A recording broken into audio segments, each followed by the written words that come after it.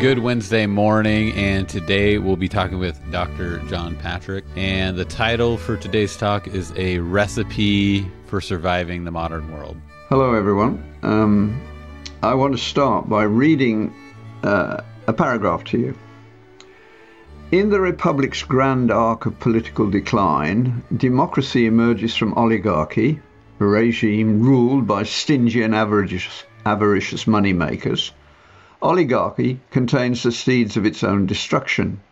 The children of the wealthy are used to luxury and unaccustomed to labours in body and soul, weak in resisting pleasures and pains, and idle. The old misers are furthermore happy to make loans to this spoiled cohort. This produces a class of indebted and dishonoured young men, hating and plotting against those who acquired their property and all the rest, and longing for political change. The revolutionary longing of these frustrated and dispossessed elites finds fulfillment in democracy, which is characterized by freedom and free speech, personal license, the indulgence of criminals, the neglect of education, and the equality of equals and unequals alike. License and levelling go hand in hand because the acknowledgement of a fundamental difference between what is noble and base, good and bad, hinders the unrestricted satisfaction of individual desire.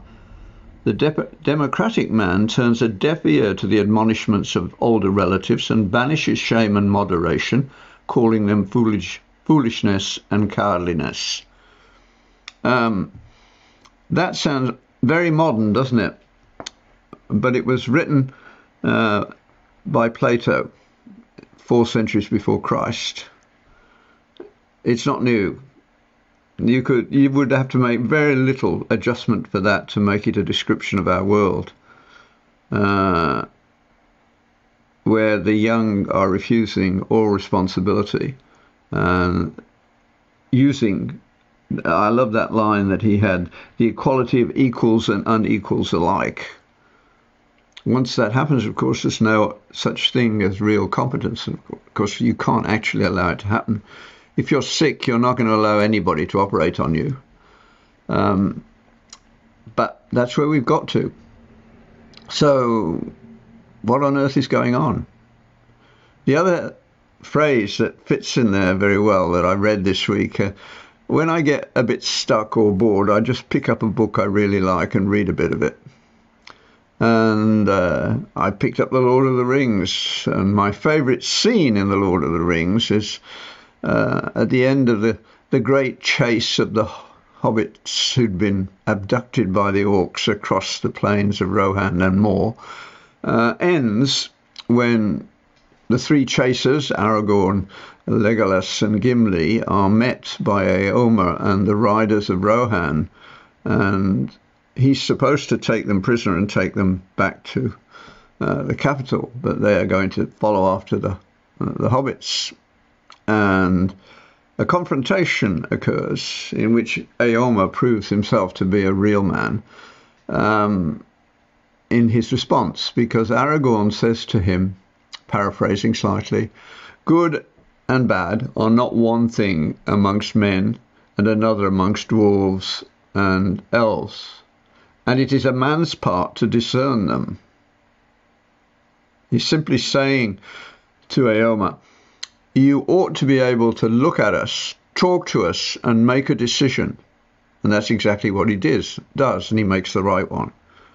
He breaks the protocols, the bureaucratic guidelines that have been set down for him, and says, okay, not only will I not take you back to Edoras, I'll give you a couple of horses on your promise that you'll return them.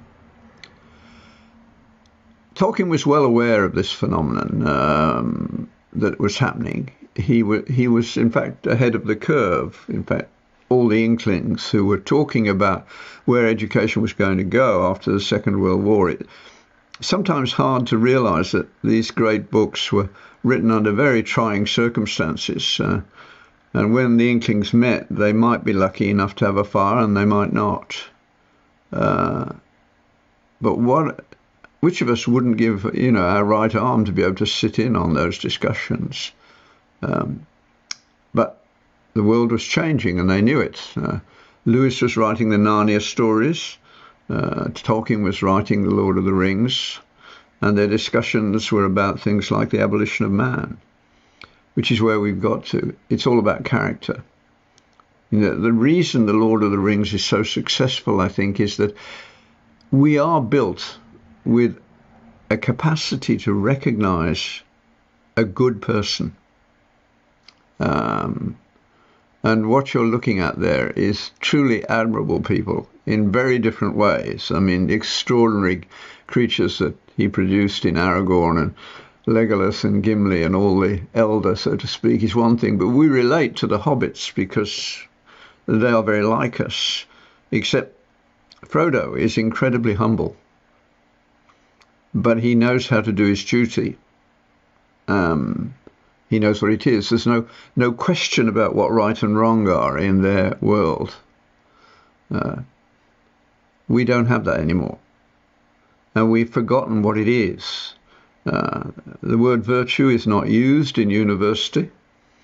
Wisdom is not talked about because they don't believe it exists anymore.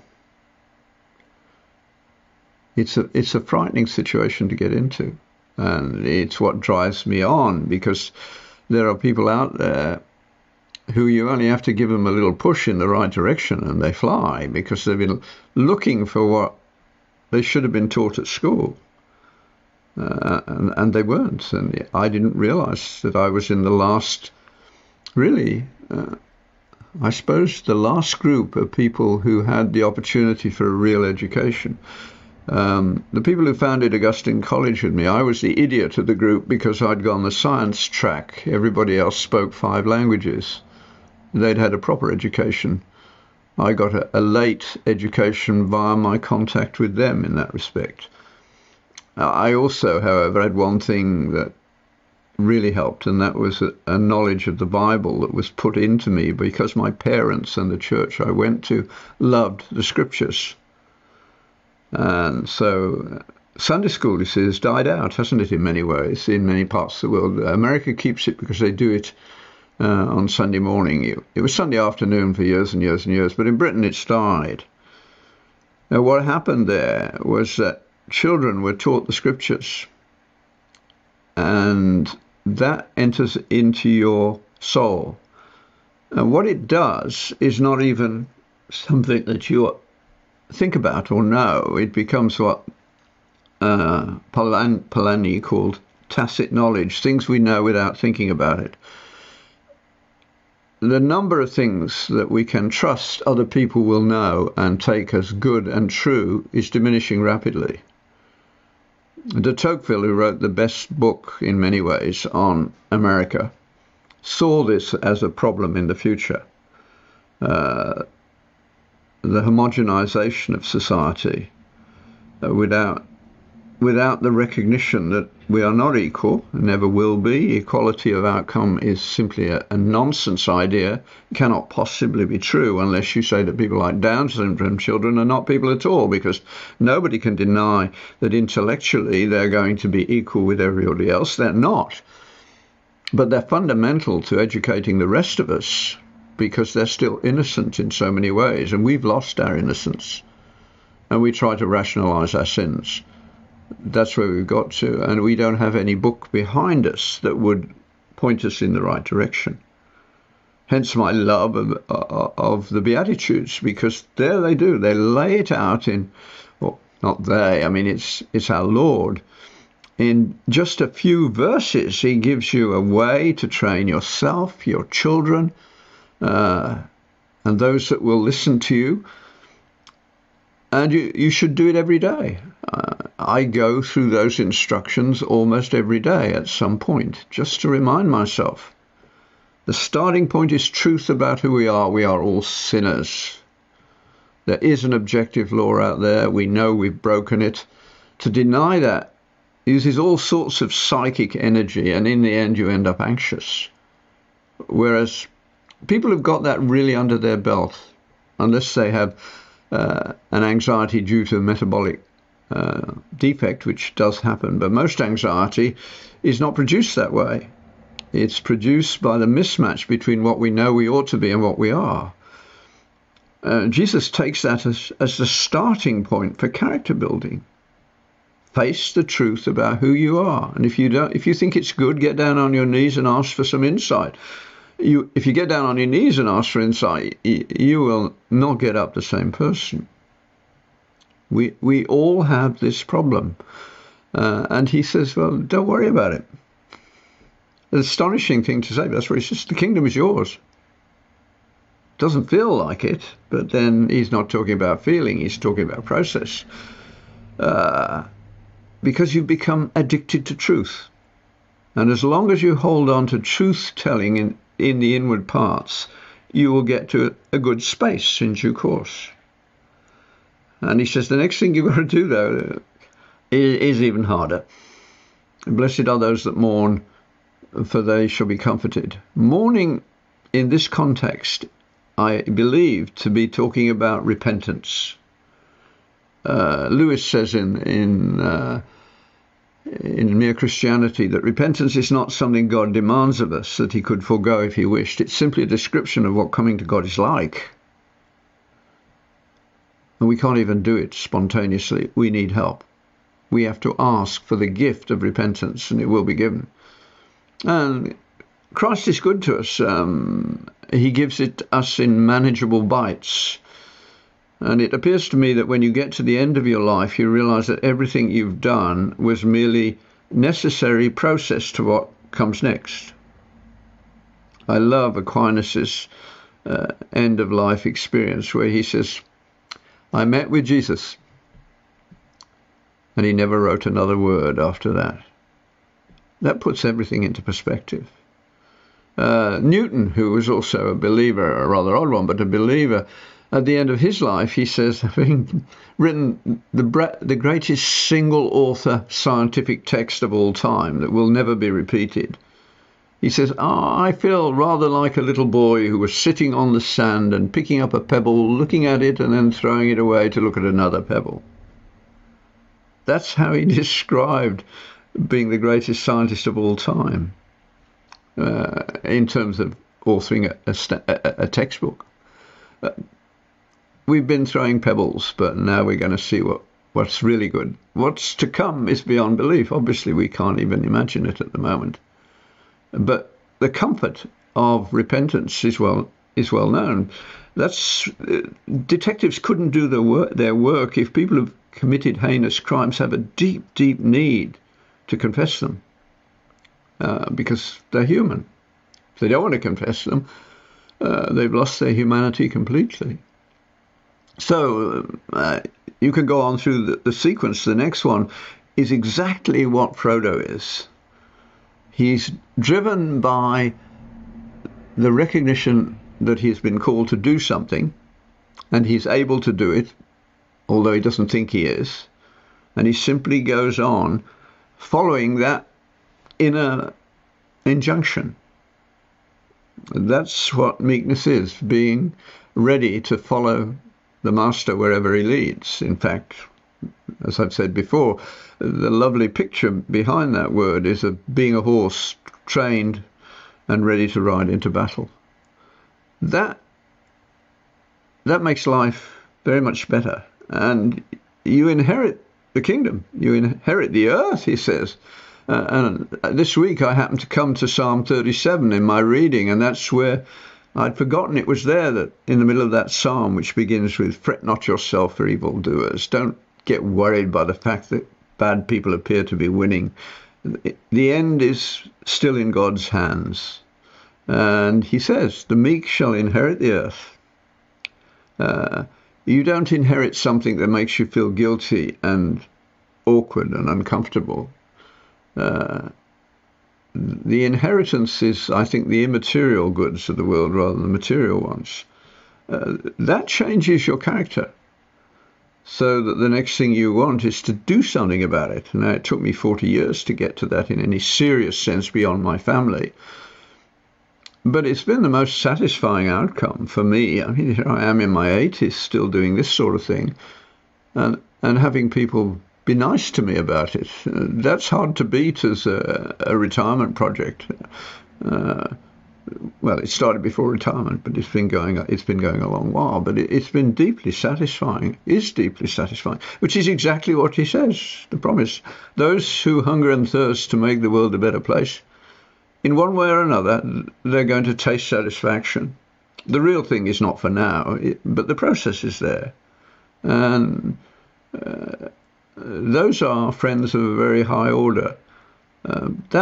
That leads on to the next. You put those things together and you become merciful, because the first thing to do whenever anybody attacks you, says anything nasty about you, whatever, is to say, well, thank you, Lord, it could have been the other way round.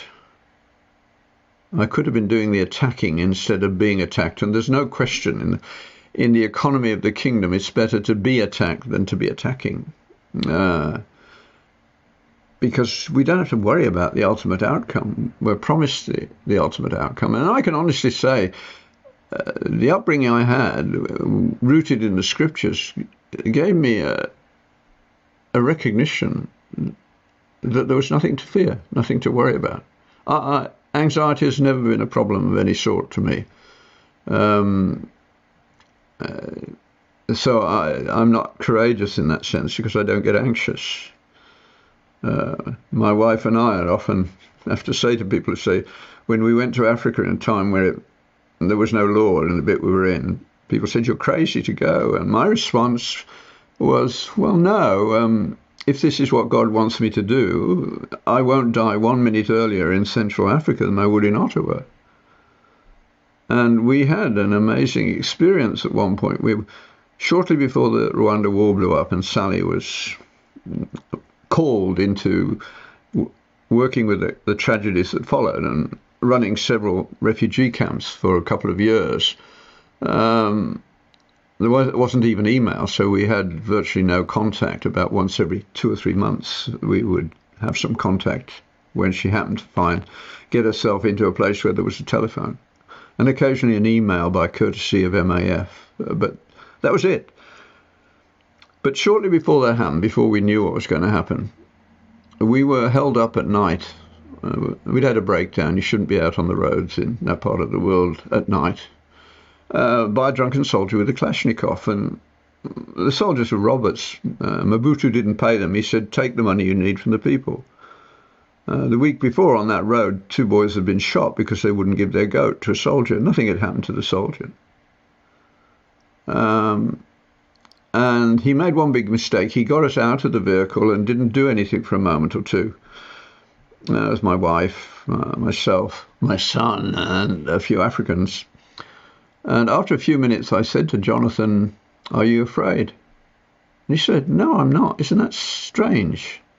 I said, neither am I, and neither is your mother. And he knows that. And it's worrying him a lot. And then out of nowhere, at 1 o'clock in the morning, a sober soldier of a higher rank appeared, and we were free. We had no idea what that was about, except that we had been where you should have been terrified, and we weren't even quivering. And when we got where we went, we just went to sleep in the usual way. We didn't know that we were going to be separated for a couple of years, and neither of us were worried by that process. The missionaries wanted to give Sally a T-shirt which said no fear on it, which is true. But that means you're not courageous. Courage is overcoming fear. We didn't have any. That's all part of character building. I mean, you read the stories of the martyrs, they were not afraid of dying. That's the difference between us and the early church. The early church, they understood words that we read and don't take seriously. Who, for the joy that was set before him, endured the cross, despising the pain for what was put before him. The road to the cross was, in one sense, not a Via Dolorosa. It was a triumphal march. As Paul expressed it later, he took captivity captive and set us free. And it's all there in embryo in the Beatitudes. So mercy is what happens when you receive mercy. If you don't give mercy, you haven't got it, and you won't have it. It's the only thing repeated in the whole sermon. If you do not forgive, you will not be forgiven, because you haven't begun to understand what it's all about. The next one is the one I haven't reached in any way. The pure in heart shall see God. I think for most of us that's very near the end or the next world. But you can on occasions make peace, and suffering is not a problem. In fact, Jesus says, when you rejoice, when people persecute you and do bad things to you for my name's sake, rejoice. Which tells us something else that our world desperately needs to learn. Rejoicing is not a feeling.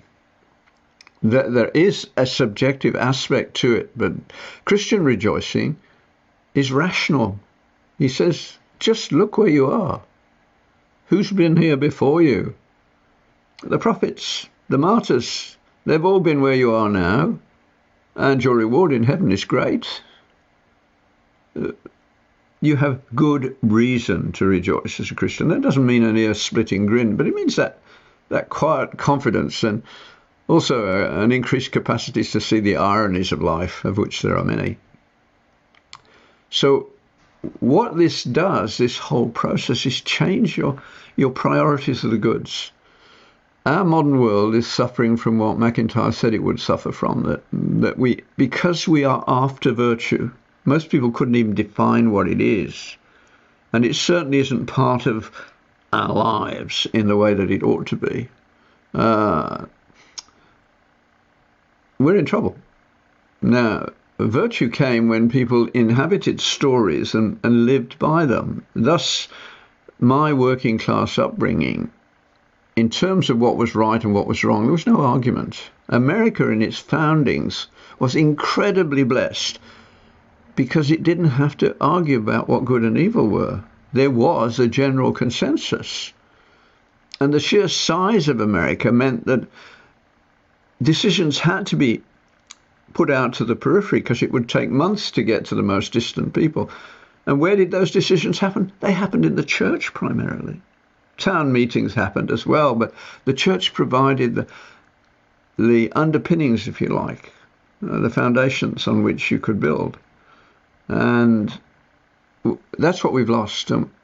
It requires us as Christians to come to life again and start seriously studying and thinking about what our lives should be like, and then going through that process, facing the truth, repenting, agreeing that we are followers, not leaders, and getting the peace that flows from that and the energy that's needed to do those things. A lot of kids out there now are emotionally flattened by COVID and by the fact that the story they inhabit, like the one that preceded the decline of Greece, inevitably, they're in that state. They have no drive of curiosity that they used to have. I mean, the late teens used to be a time of great confidence, great curiosity, I can do anything, and it's not now. At Augustine, where we've been teaching these things for 25 years plus, we realize we've got to rethink, because the students coming out of high school are not capable of handling what we've been dishing out in the past. We're not sure what we should do, but the people we really need to get our hands on are those students who are in university and deeply disappointed by the experience.